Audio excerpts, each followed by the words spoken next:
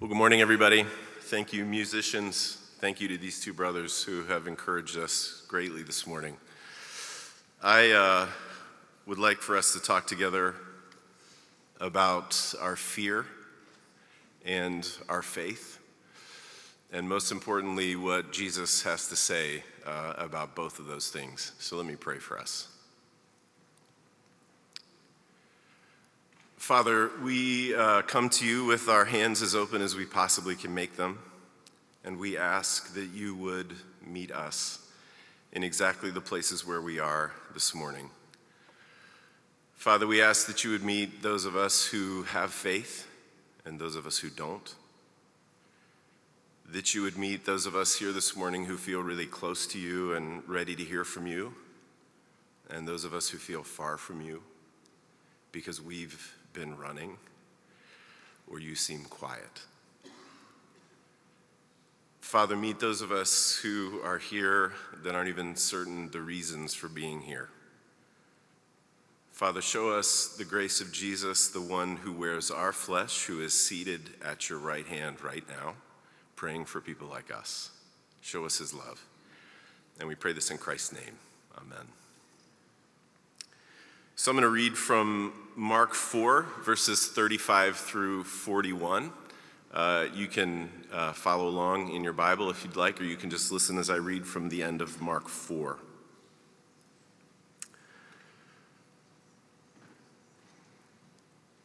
On that day when evening had come, he said to them, "Let us go across to the other side." And leaving the crowd, they took him with them in the boat just as he was.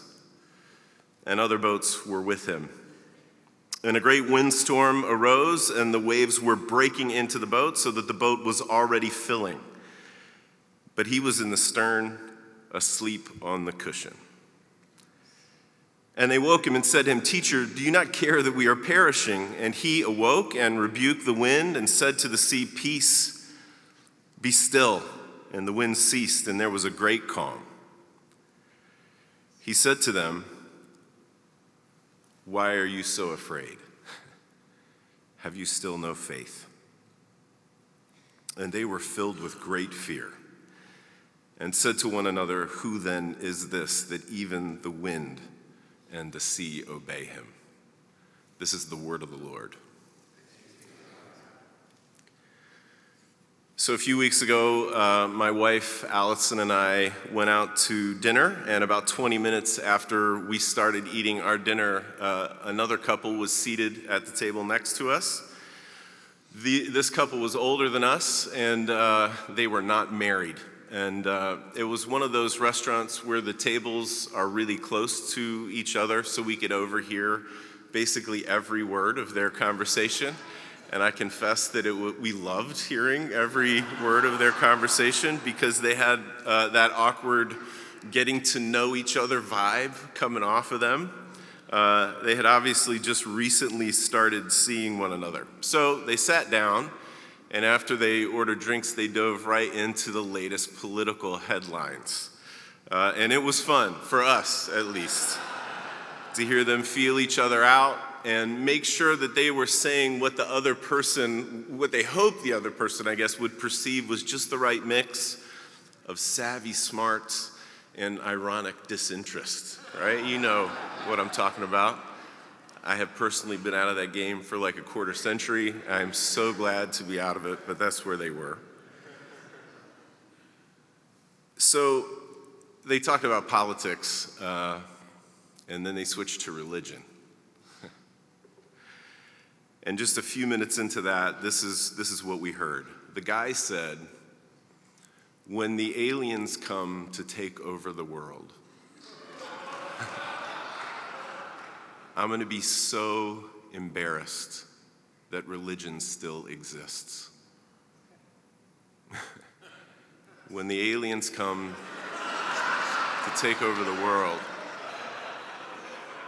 I'm going to be so embarrassed that religion still exists.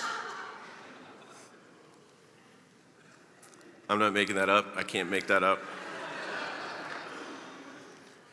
But as the conversation went on, it became clear that his main point of reference was not religion in general, but Christianity in particular, the stuff that we believe.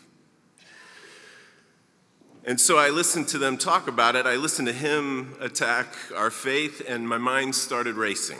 And I was trying to keep up conversation with my wife, who was also listening a little bit to them, and I started having these fantasies in my mind. I started having these fantasies about leaning over to him and asking this guy, hey, do you think you'd be embarrassed about the abolition of slavery? Do you think maybe you'd be embarrassed about the end of apartheid? I started fantasizing about asking him, do you think you'd feel ashamed about the establishment of public hospitals and orphanages? Do you think you'd feel ashamed over things like civil rights or any number of other things, innumerable things, good things that are hard to imagine without the involvement and in many cases the initiation of Christian people? But mostly, I wondered about these aliens. What did they look like? Where did they come from? And why had they come? And what would they feel? What would these aliens feel about coming all this way to find faithful Christians all over the world, just happy to know that they're loved, happy to know that they have been forgiven, and doing the best they can with what they have to love God and to love their neighbors? Because that's what they would find. That's what they would find when they came, because the church is not going anywhere. And that's not because Christians are such a sterling lot of folks. That is for sure. You know why it is? It's because the God of our fathers raised Jesus from the dead and exalted him to his right hand, and together they sent the Holy Spirit to people like us. The church's life and health is based on God's power and God's faithfulness and not ours. And that includes this little teeny tiny sliver of the vineyard that we labor in. The life and health of the church is based on God's power and faithfulness and not ours. And that's not going to change if the aliens find out we exist. So I know that. And theologically, I confess that. And standing here in front of you, I believe that, and you probably do too. But you also probably know why I had those fantasies in my head too. It's not because I'm a super savvy apologist. It's not because I really cared about that guy in that moment. You know why I was harboring those telling a guy off fantasies. It's because hearing the kind of stuff that he was saying makes me afraid. It makes me afraid. My first reaction was fear of irrelevance, fear of looking like an idiot, fear of losing something, like status or respect or who knows what else. I was afraid. And as much as I wish that I could stand here and say that I'm immune to the fear and to the anxiety that's roiling around in our culture right now, I'm not. As much as I'd like to fake that I don't feel fear and fearful sometimes in my church, as much as I want to fake that I don't feel fear sometimes in my presbytery, even in my own family, I'm not fooling anyone. And maybe you can relate. Well, there was a couple guys in the boat who could relate that day. Maybe you caught that when we read the story together. They're pretty afraid when that storm envelops them out on the sea. They're pretty afraid. They thought they were going to die, but the fear they feel then is nothing like the terror they feel at the end of the story, staring down Jesus, who is not the man they thought he was. You could almost feel the hair raising on their arms and the back of their necks as they look at each other and him and ask themselves, who in the world is this? Mark says literally they feared a great fear. And so Jesus has a couple questions for them in the unnerving stillness of the boat. Why are you so afraid? Have you still no faith? So this story has something to say to people like you and me about our fear and about our faith and about what Jesus has to say about them. So Mark sets the scene by telling us that it was evening and that Jesus wanted the disciples to get in the boat and go across to the other side. Now they're probably in a town on the Sea of Galilee called Capernaum, and that's not insignificant then that they're going to the other side. Some of you know, because you're Bible nerds, that the other side is no longer Jewish territory. It's probably not a place even the fishermen in the group would have frequented, and no one in that boat would have lived there, not in a million years. So they're leaving in the evening, maybe at nightfall. Mark doesn't make a big deal about it, but I think he's sprinkling in a little foreshadowing here. They're heading into the unfamiliar. They're heading into the unknown. They're doing it in the evening, maybe at night. Something is out there. And there's this other thing that Mark doesn't make a big deal about, other than to just include it in the details and the setup of the story. He says that other boats were with him. It's not just Jesus and the disciples who break free from that larger crowd that's been listening to Jesus. There's others with them too. And I love that image of a small handful of boats pulling off together. They're going to go where he goes, even if they don't know where they're headed or what it will get them into. People, that's the life of faith. That's the life of the church. That's our life together. We'll go where he goes. So back in the mid-'80s, archaeologists unearthed a almost intact first century fishing boat like the one that Jesus and the disciples were in. It was about 27 feet long and 7.5 feet wide. I'm not a seafaring guy myself, so I don't really have a frame of reference for what riding in a boat like that under normal conditions would be. But I'm guessing that it was pretty sturdy and substantial.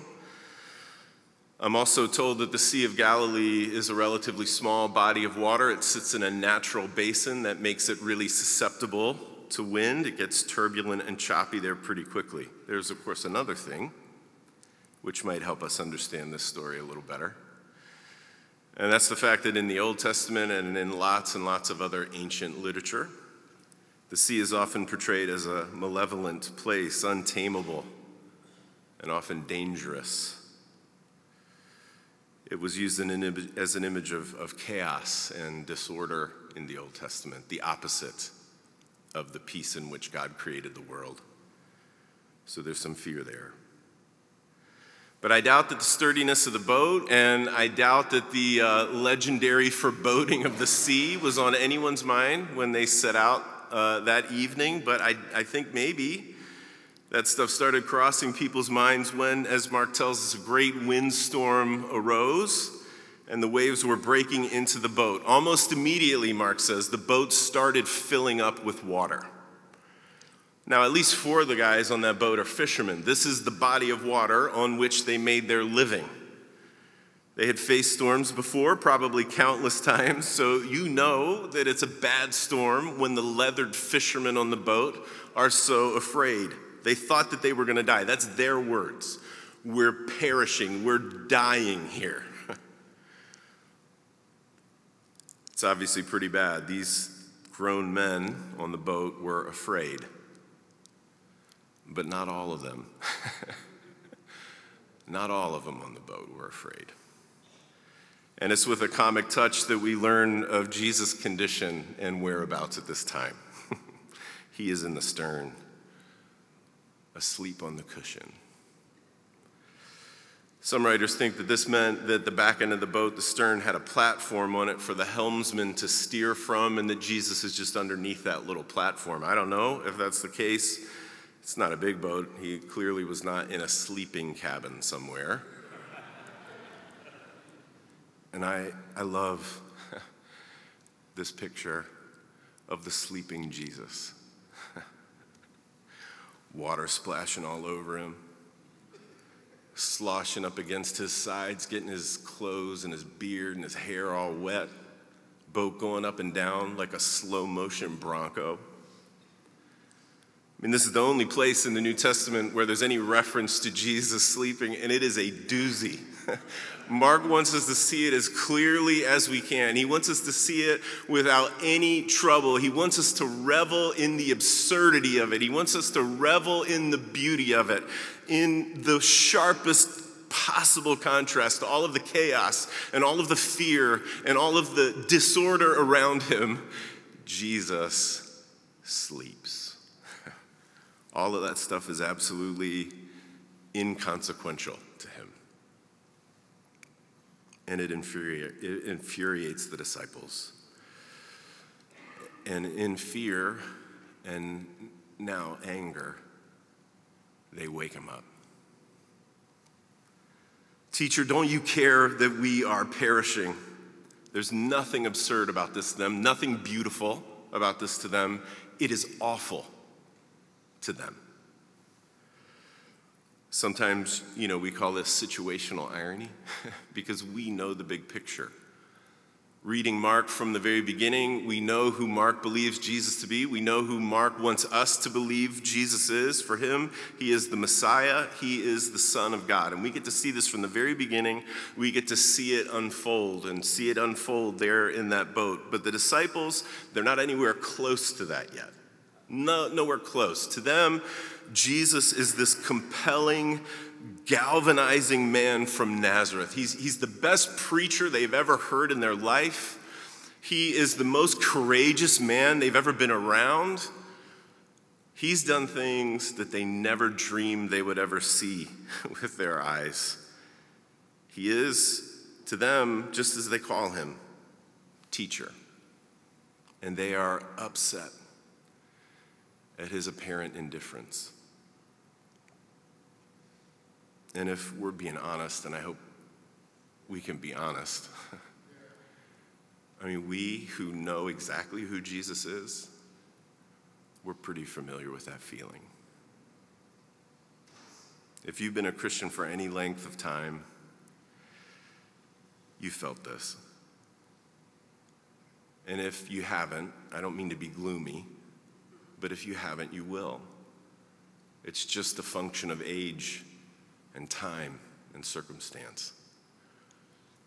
That feeling that bubbles up into words like, "Where are you, God?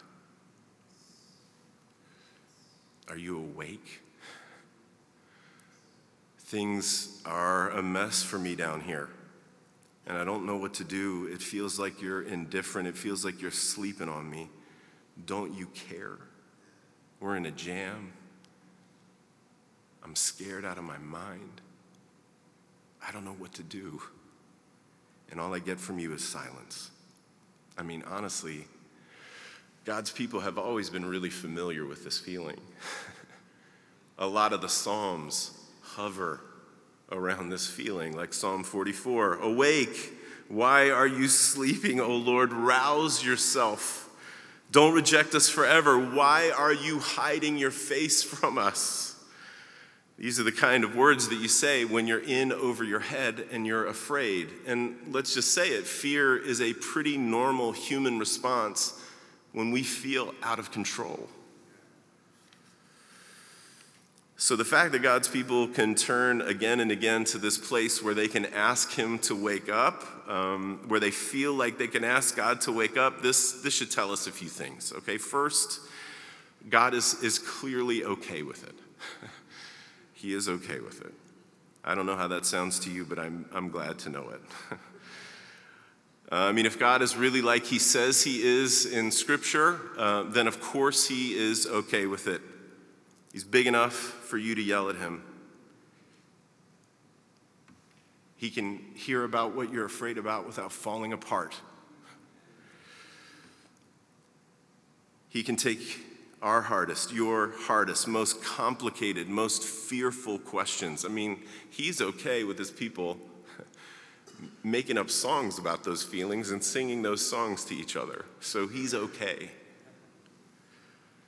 But here's the other side of that coin. I think it's the best side. I think it's the beautiful side, even if we don't always see it that way.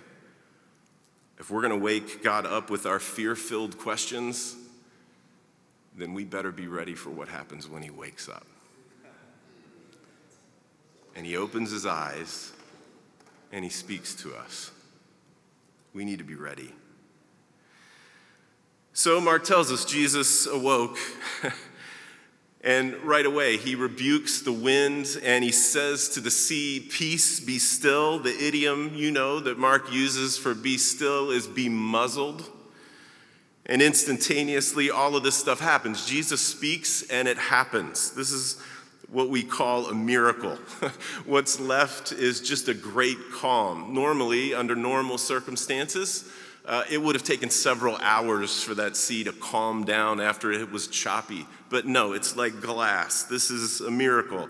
These are not normal circumstances. They're extra normal circumstances. So it happens. And I'll tell you what, whatever the disciples thought was going to happen in that moment, whatever their reason was for waking their teacher up, it definitely was not for this. Because if this is what they had been aiming for, if this is what they thought Jesus was going to do, they would have said, "Thanks, Jesus, we knew you had it in you." Instead of acting like they're in a horror movie and completely falling apart.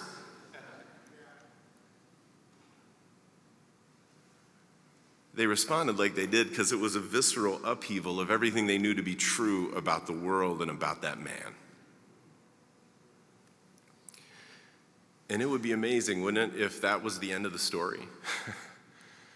I mean, that would be a great story. The great calm ends this story. It's beautiful, it's amazing. But it is not the end of the story. And this is where we get to the other side of the coin that I was talking about. On the other side of asking God to wake up is being ready for what he says when he does. And this is what he says. We get back to those two questions. Why are you so afraid? Have you still no faith? What he sees is their fear. What he sees is their fear. That is what matters to Jesus. It's not the dumb little storm. It's not the fact that they woke him up from a nap. The only thing Jesus sees is the fear that exists in the hearts of these guys that he loves. And he sees the fear in your heart and in mine too. And he moves in real close to give the good medicine. And the antidote for fear, as far as Jesus is concerned, is faith.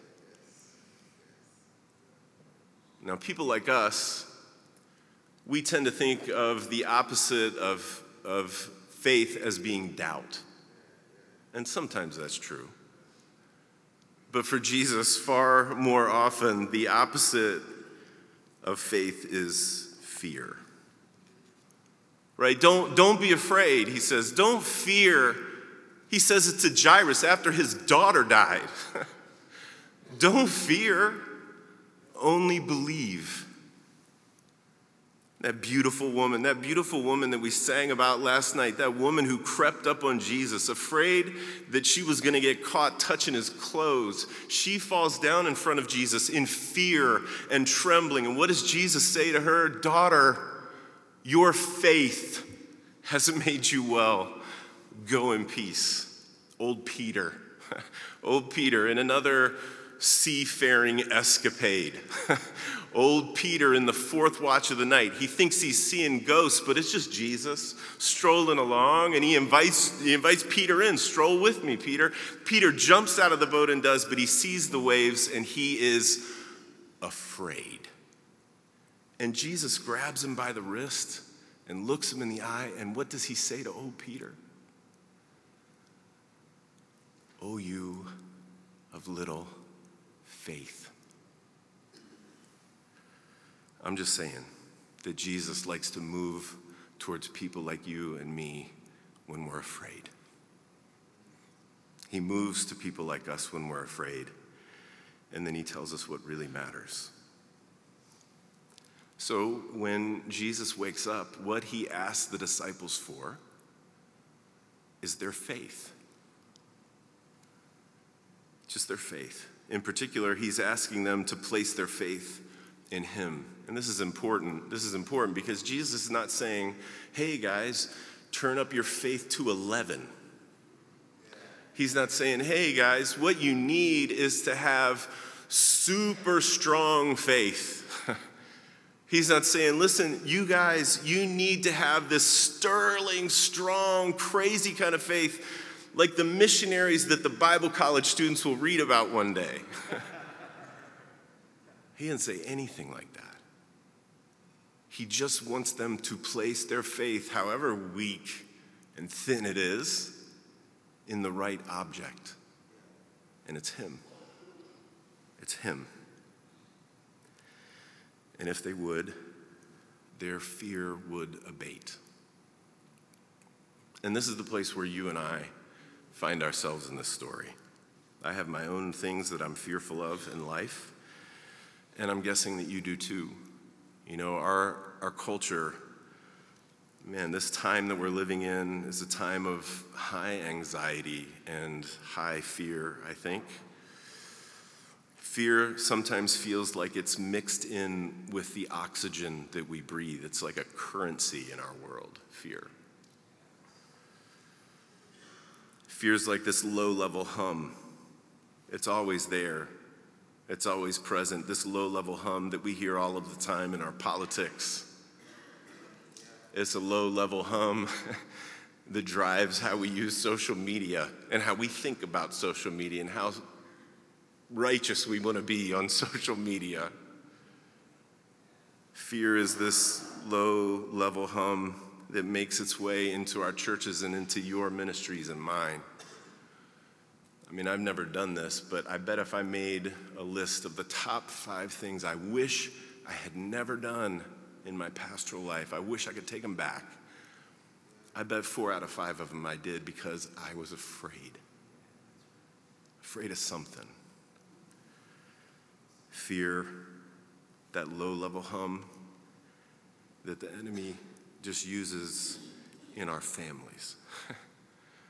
Are my kids going to be okay? Or even if they're not okay, will they just act right in front of the people they need to act right in front of? Fear.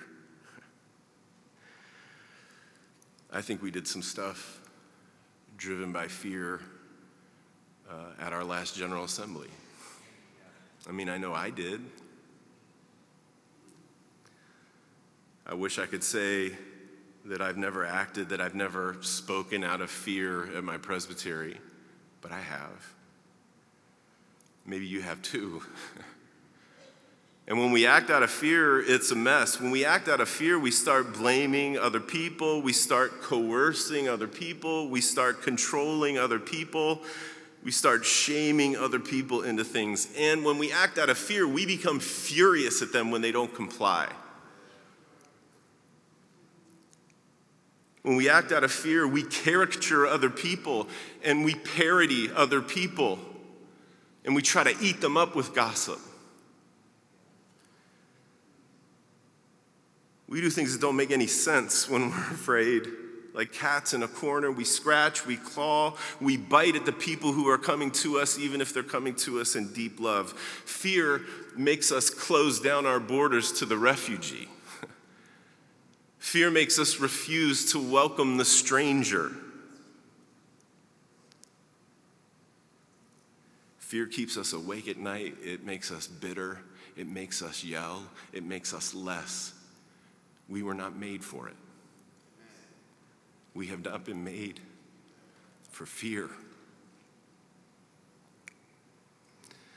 So here's what I'm going to do. In a second or two, I'm just going to be quiet for like 5 or 10 seconds. And in that silence, here's what I want you to do. It's what I'll be doing. I just want you to think about the thing you're afraid of right now. And I want you to think about what that fear has driven you to do or might be driving you to do. Okay, so let's just be quiet for 10 seconds, okay?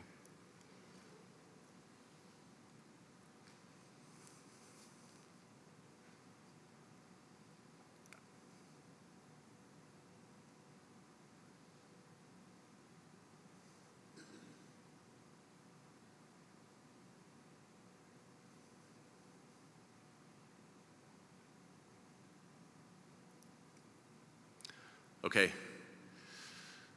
Obviously, I don't know what you were thinking of, but I do know this.